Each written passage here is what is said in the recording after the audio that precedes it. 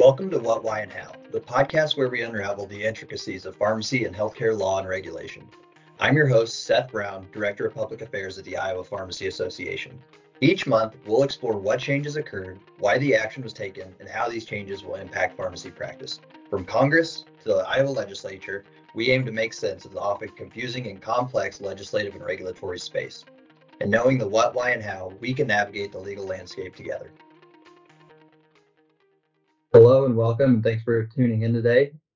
The Iowa legislative session kicked off last week, and we are expecting a busy session. And ahead of Pharmacist Day on the Hill, it's most appropriate for us to provide a legislative briefing from our most talented contract lobbyist, Kate Walton, from 80 Walton Lobbying and Government Relations. Between Kate and her partner, Matt Eady, they have over 50 years of combined government relations experience. And we at IPA have been lucky enough to have them as contract lobbyists for the association for about 5 years now. 6, I think. 6 years. So extra years of bonus. These two have a wealth of knowledge to share, so I'll pass it over to Kate to provide a briefing on the current state of the Iowa legislature and what to expect during IPA's Pharmacy Day on the Hill and throughout the session. Thanks for joining us. Thanks so much for the nice introduction. We're just going to move quickly through an advocacy overview for the 2024 legislative session. What this presentation focuses largely on is sort of the context in which advocacy will be taking place for the Iowa Pharmacy Association and for you as participants in the Day on the Hill. I will leave it to Seth, who is the expert on the more technical pieces of the legislation and the talking points for what specific things we'll be advocating, and be talking more at a high level about the politics and the atmosphere at the Iowa General Assembly. So first up, this is just a photo of me. My name is Kate Walton, my business partner, Matt Eady, and then Maddie Bradley, who is our legislative associate. She has worked with us part-time for the last 2 sessions. In this session, she has now joined the firm full-time, and we're very pleased to have her with us. This slide, is, for those who might be just listening, is a depiction of Governor Reynolds' margin of victory in the last election. Governor Reynolds was running for re-election against a less well-known, less well-funded candidate and was able to win by 19 percentage points. What that allowed for her to do was campaign up and down the ticket for the other federal statewide office holders and federal office holders and statewide office holders. So, for example, as many of you know, the longest serving Iowa Attorney General Tom Miller was defeated, as was the longtime state treasurer Mike Fitzgerald. Right now, the state auditor Rob Sand is the only statewide Democratic office holder. If you are a political junkie like me, his margin of victory was about 2,500 votes. And he grew up in the Decorah area. And if you look at where there is an outlier in votes against the kind of statewide averages, it is his home area that delivered him the margin of victory there. Also, for the first time, all of the congressional and U.S. Congress and U.S. Senate members are Republican. This is the first time since the 50s that is the case. This slide here is a visual depiction of the Iowa House of Representatives. The House Republicans extended their majority to 64 Republicans. It previously had been 60 Republicans. 25 of those in the House Republican caucus are new to the State House. A note here, Governor Reynolds took the historically unprecedented step of endorsing in a primary against 7 incumbent House Republican members over their position on school choice or vouchers. And 6 of those incumbents were defeated. Jane Bloomingdale was the 7th, and she was able to win by about 250 votes. But with that, there are 25 new House Republican members. On the Democratic side, there are 36 Democrats, and 15 of them are new to the State House. So what that shows is that in the Iowa House, fully 40% of the members of the Iowa House of Representatives are serving their first term.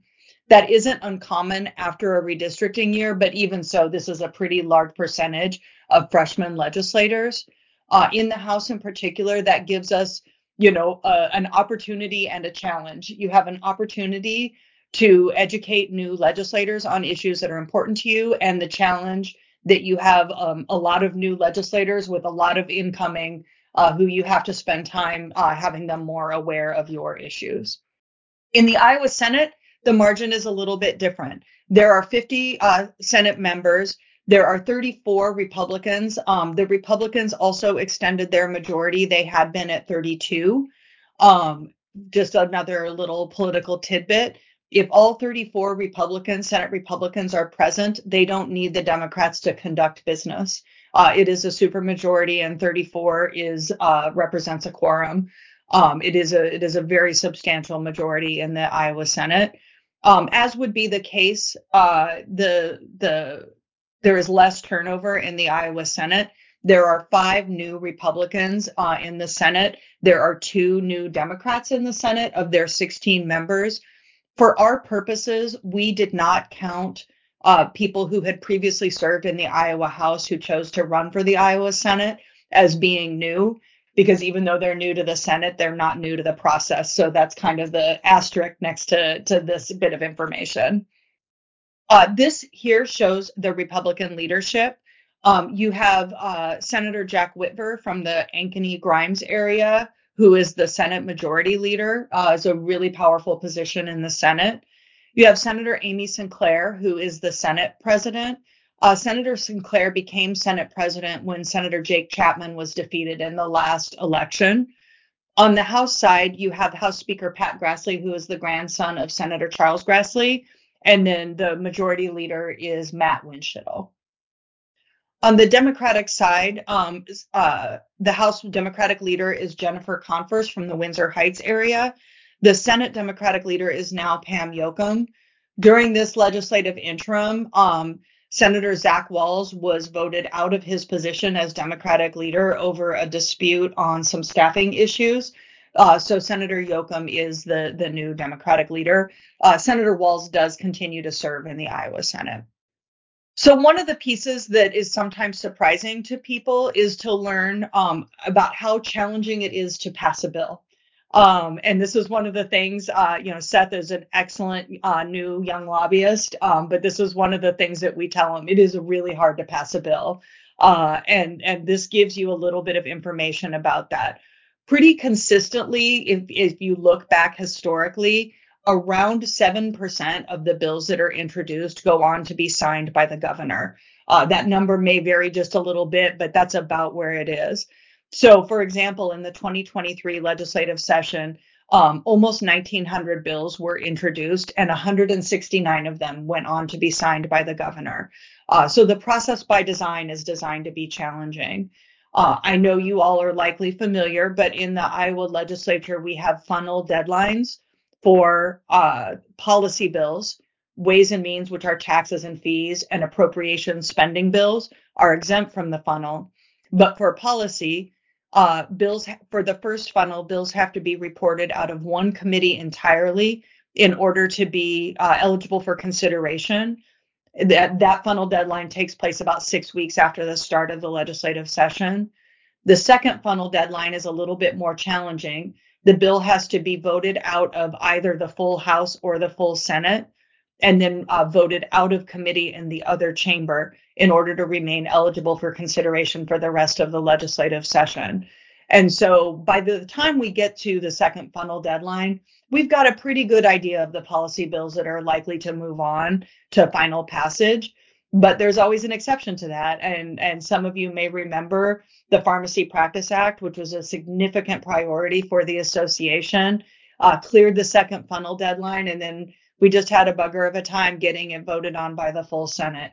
So I know that Seth will give you more information about that, but just because a bill clears the second funnel, there is still the hurdle to go of getting it voted on by that second chamber and sent to the governor's desk. It's always a reminder, things take time, things take time. Another thing that is also surprising, I know as pharmacists, you all are data, science, and number driven. So that's kind of another piece that we're going to be going over here. In the 2023 legislative session, 164 amendments were introduced during floor debate. Of those, only 12% were adopted, so that's a pretty low number. Of the 143 Democratic sponsored amendments, only one was adopted. It was Representative Sue Cahill from the Marshalltown area on an education policy bill that ended up not passing the Senate. So this tells us that the most important place to work to influence legislation, if we're trying to have it amended, takes place at the subcommittee and full committee level. By the time a bill makes it to the full House or the full Senate, amendments are unlikely. Obviously they still do happen, but where our work really takes place to get a bill perfected is at that committee level. This just shows you the governor's 2023 priorities. I won't read them to you, but I will say that Matt and I were at a social event over the legislative interim with the governor's staff, and they had a list of 12 or 13 things that were their priorities for 2023, and only one of them wasn't enacted. The governor in 2023 proposed a fairly substantial and wide-ranging agenda and was successful in having the legislature adopt much of it. For 2024, we are, as of this recording, are on day one of week two, and so we will see more of the governor's priorities emerging.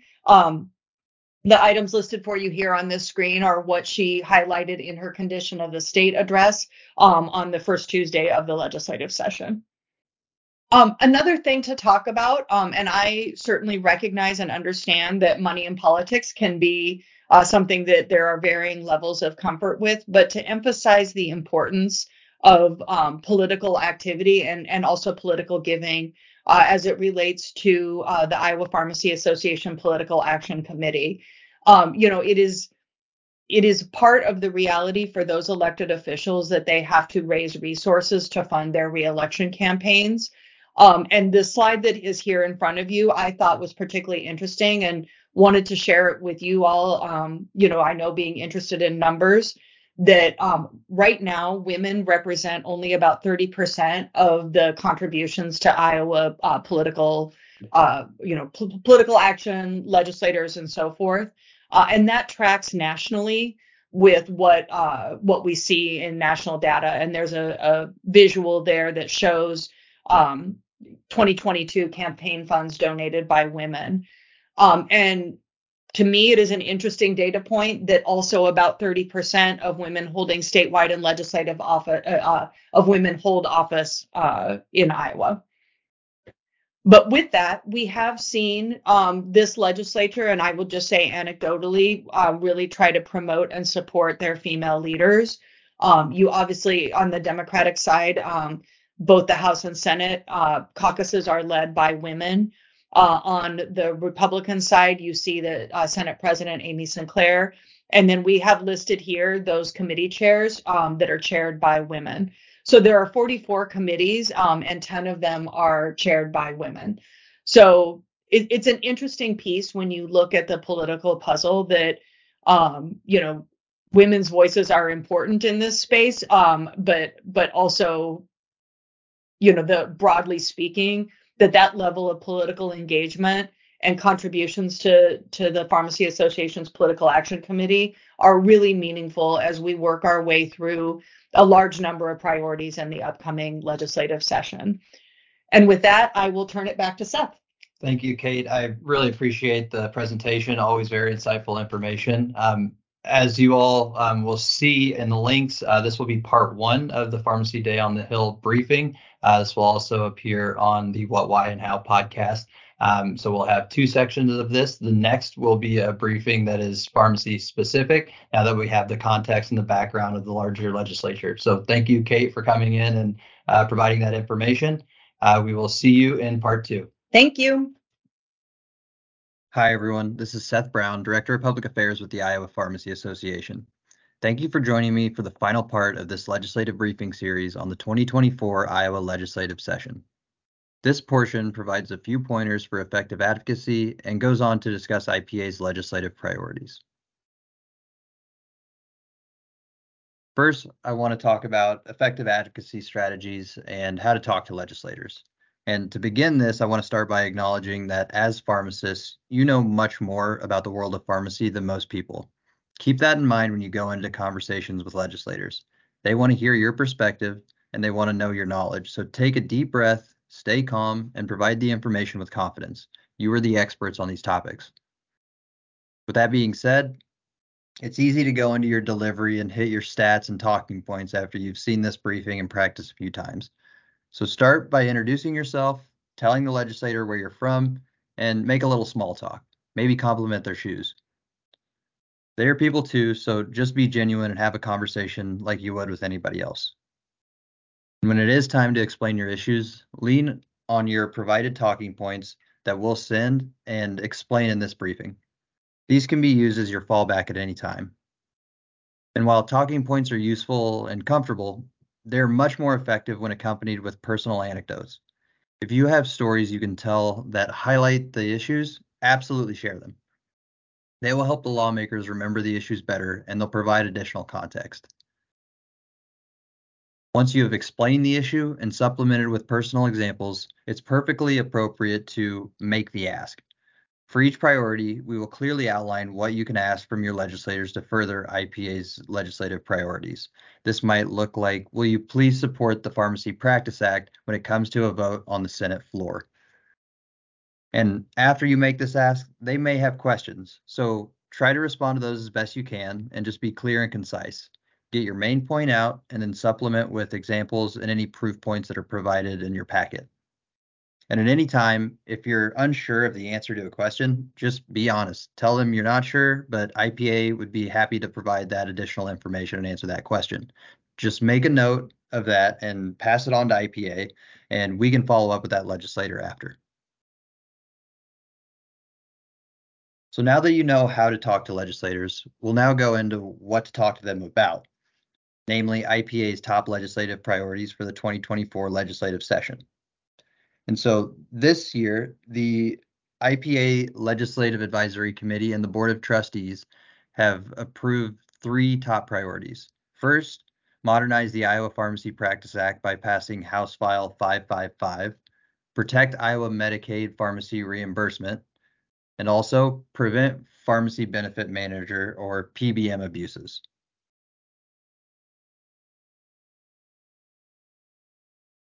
Our Pharmacy Practice Act Modernization Bill was introduced last session as House File 555. The bill passed the House 86 to 10 before going over to the Senate. The bill passed through the Senate Health and Human Services Committee unanimously. Once it got over there, though, we encountered opposition from a small but vocal minority last session, and given the size of the bill and the nature of the topic, the bill sponsor decided it was best to wait so we could do additional education on the bill over the interim. This is not uncommon, as the last Practice Act modernization effort took nearly 4 years. We are moving much more efficiently than that effort, so we just need to keep along and make sure that we keep advocating for this priority. So House File 555 is currently waiting for a vote by the full Senate. We expect this bill to come to a vote soon, so this is a great opportunity to encourage its early passage. And I do want to note that an amendment has been filed, so it will return to the House. So what exactly does this bill do?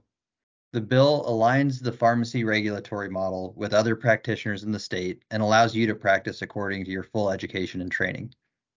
Okay, so what exactly does that mean? Essentially, the bill removes burdensome restrictions on pharmacy practice. It does things like permits reasonable therapeutic substitutions, so you can switch from tablets to capsules or types of inhalers or nasal sprays. It cuts red tape on filling requirements and drug product selection sections of the code. Most importantly, it adopts a standard of care framework. And this essentially means that the pharmacist's actions must conform to that of a reasonable and prudent pharmacist, and it provides the ability to dispense, administer, or prescribe in accordance with the appropriate standard of care.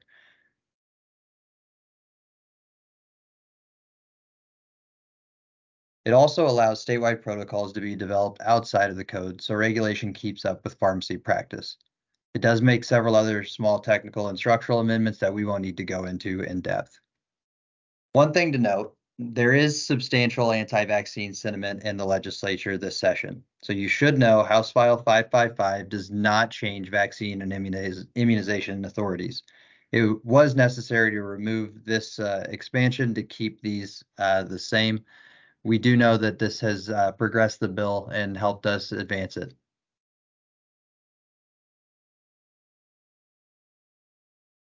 So a few talking points that you can lean on when you go into these conversations with legislators. Since the Iowa Pharmacy Practice Act's last complete update nearly 40 years ago, pharmacist education and training has transformed drastically. All pharmacists now graduate with a doctorate degree and training to perform clinical services in a wide variety of practice settings. IPA supports modernizing the Iowa Pharmacy Practice Act to cut red tape, align with other healthcare practitioners in the state, and match the evolving practice of pharmacists to improve patient access and outcomes. So here are the main talking points that you want to emphasize. These should be included in your packet, so study up and fall back on these during your meetings. First, emphasize the need for modernization. The last major update to the Practice Act was in 1986, nearly 40 years ago. We have obviously seen drastic changes in education and training since then, so this is long overdue. Second, something that really resonates with the Republican majority is cutting red tape and getting the government out of the way of practice. So removing these barriers will create efficiencies in the workforce. It will also attract healthcare professionals to Iowa, which is much needed. So for the students attending Pharmacy Day on the Hill, this is an important bill for you. Legislators have a huge interest in ensuring you stay and practice in the state. Let them know that allowing you to practice at the level of your education will make you want to stay. Another consideration is that all other healthcare practitioners in the state are regulated under a standard of care model. Let them know pharmacists are regulated differently than other healthcare practitioners in Iowa currently, and we just want to align. Most importantly, the current Practice Act prevents patients' access to care. Because of the overly burdensome regulation, patients deserve access to pharmacists and their full training, so we need to modernize this code section. As mentioned, the bill is in the Senate, so ask your senators, will you support House File 555 when it comes to a vote on the floor? And for your House meetings, tell your representative, last session, House File 555 passed the House 86 to 10, but an amendment has been filed. Will you support House File 555 when it comes back to the House? And I do want to make one last note here, and there's no need to bring these up preemptively, but in case you are asked, you should know this is not a scope expansion bill. It just restructures the regulatory model to allow for changes in practice.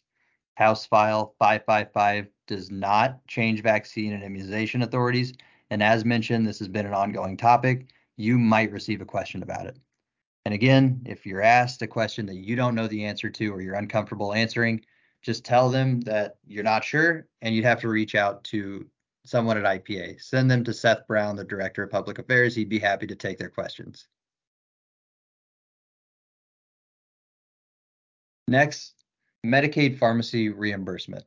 Across the country, states look to Iowa Medicaid's prescription drug policies and managed care.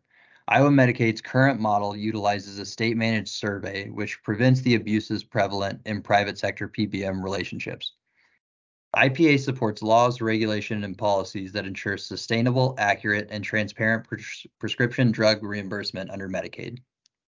This includes maintaining patient access by paying pharmacies for the cost of the drug plus a reasonable dispensing fee. IPA supports Medicaid appropriations, which fund prescription drug reimbursement in alignment with the most recent state managed survey, which indicated $10.97 per prescription, or a $2.4 million appropriation by the state. So, a few talking points to hit here. The Iowa Medicaid model accounts for the cost of the drug product using the average acquisition cost as well as the overhead associated with a professional dispensing fee, referred to as the cost to dispense. This model is transparent and it's accurate because it utilizes pharmacy financial data through the survey to make its determination of cost. Therefore, we want to ensure the survey finding is adopted. Most recently, based on 2021 data, we saw a 59-cent increase per prescription. This amount went unfunded in last year's budget, so we are seeking $2.4 million to account for the missed year. So Medicaid reimbursement makes up approximately 1/3 of a pharmacy's total coverage on average. So given the current state of a community pharmacy in Iowa and expected pharmacy closures, Medicaid reimbursement below cost jeopardizes patient access to the pharmacy and its services.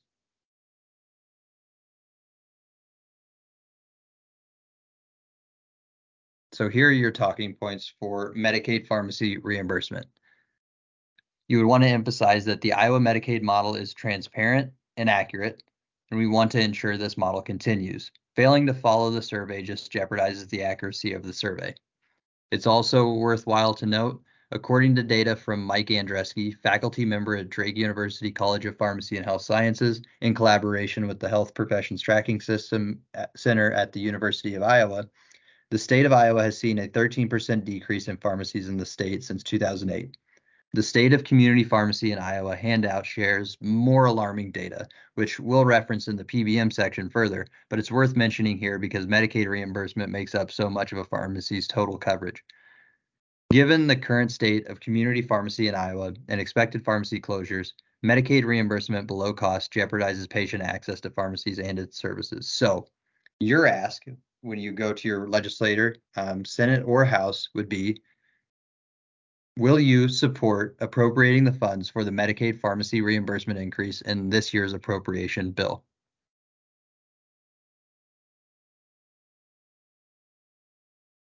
Now, on to pharmacy benefit managers, which many are all too familiar with.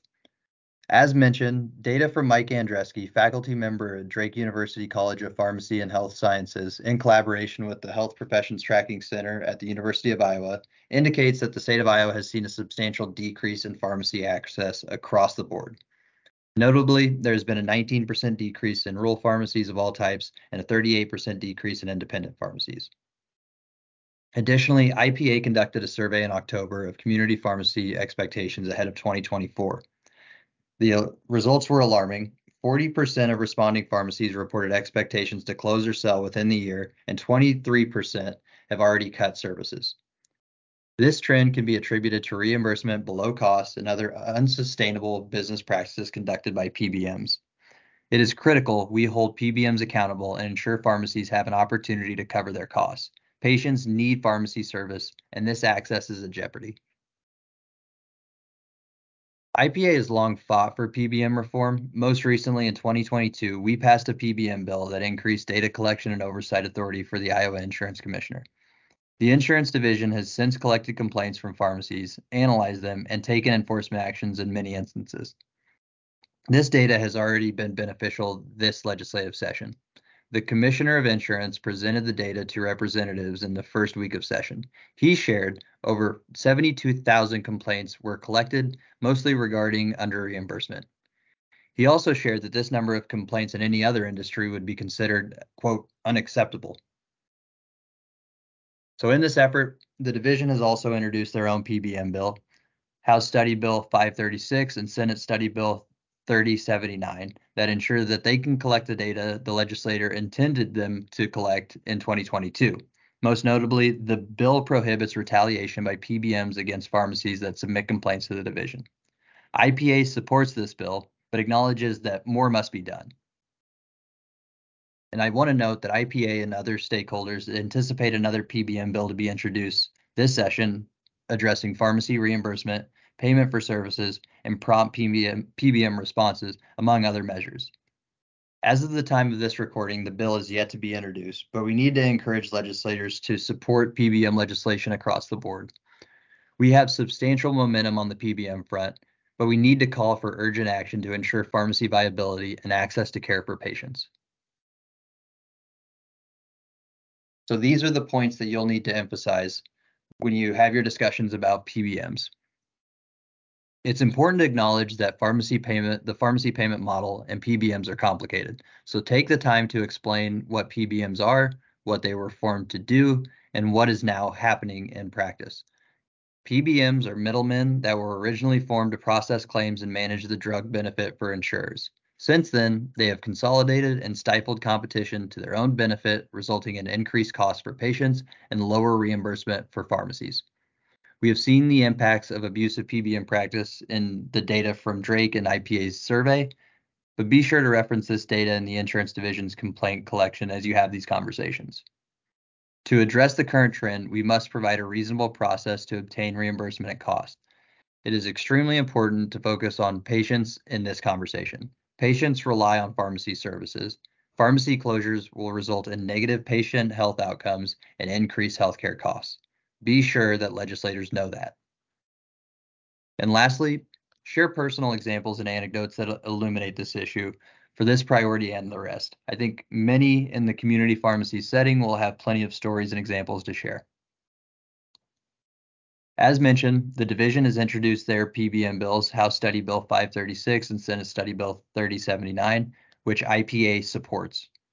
But it needs to be known that more must be done. So ask your legislators to support these bills and additional PBM bills that account for pharmacy acquisition costs that are yet to be introduced.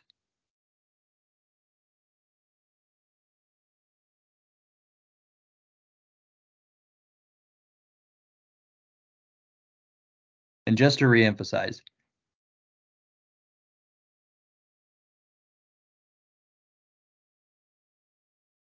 I also want to touch on a few other policy positions IPA has adopted. And there's no need to go in depth on these to legislators unless you are first asked. But I do want to mention it in case you do get a question. In recent years, we have seen restrictions on the 340B drug pricing program. IPA supports legislation that ensures the intent of the 340B program is not further eroded by contract restrictions that limit access to contract pharmacies. Another issue is the pharmacy workforce. Patient safety is at the core of the pharmacy profession, but it is compromised without adequate support. IPA supports efforts to address shortages in the pharmacy workforce. Next, professional autonomy. Pharmacists have the authority and the obligation to use their training, education, and experience to make clinical decisions for safe and effective patient care. IPA opposes legislation, regulation, or policies that limit the ability of pharmacists to exercise professional autonomy. Additionally, white bagging and brown bagging. Drug distribution models known as white bagging and brown bagging undermine hospital patient safety protections and jeopardize patient care. IPA supports prohibitions on third-party mandated white and brown bagging. Again, if you are asked a question you do not know the answer to, just tell them that you're not sure and have them ask Seth Brown with IPA. I'm happy to field their questions. All right, you've made it to the end of IPA's 2024 legislative briefing. If you are attending Pharmacy Day on the Hill, we look forward to seeing you there.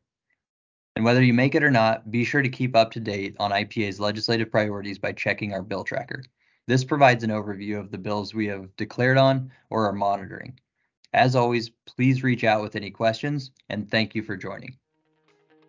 Thanks for listening. Be sure to subscribe to the What, Why, and How podcast so you don't miss an episode. From PBMs to the Board of Pharmacy, we have an exciting slate of topics and guests ahead. If you enjoyed today's episode, share it with a colleague or friend. Stay connected with IPA through our social networks and add me on LinkedIn or Twitter to further the conversation. I'm Seth Brown, and now you know the what, why, and how.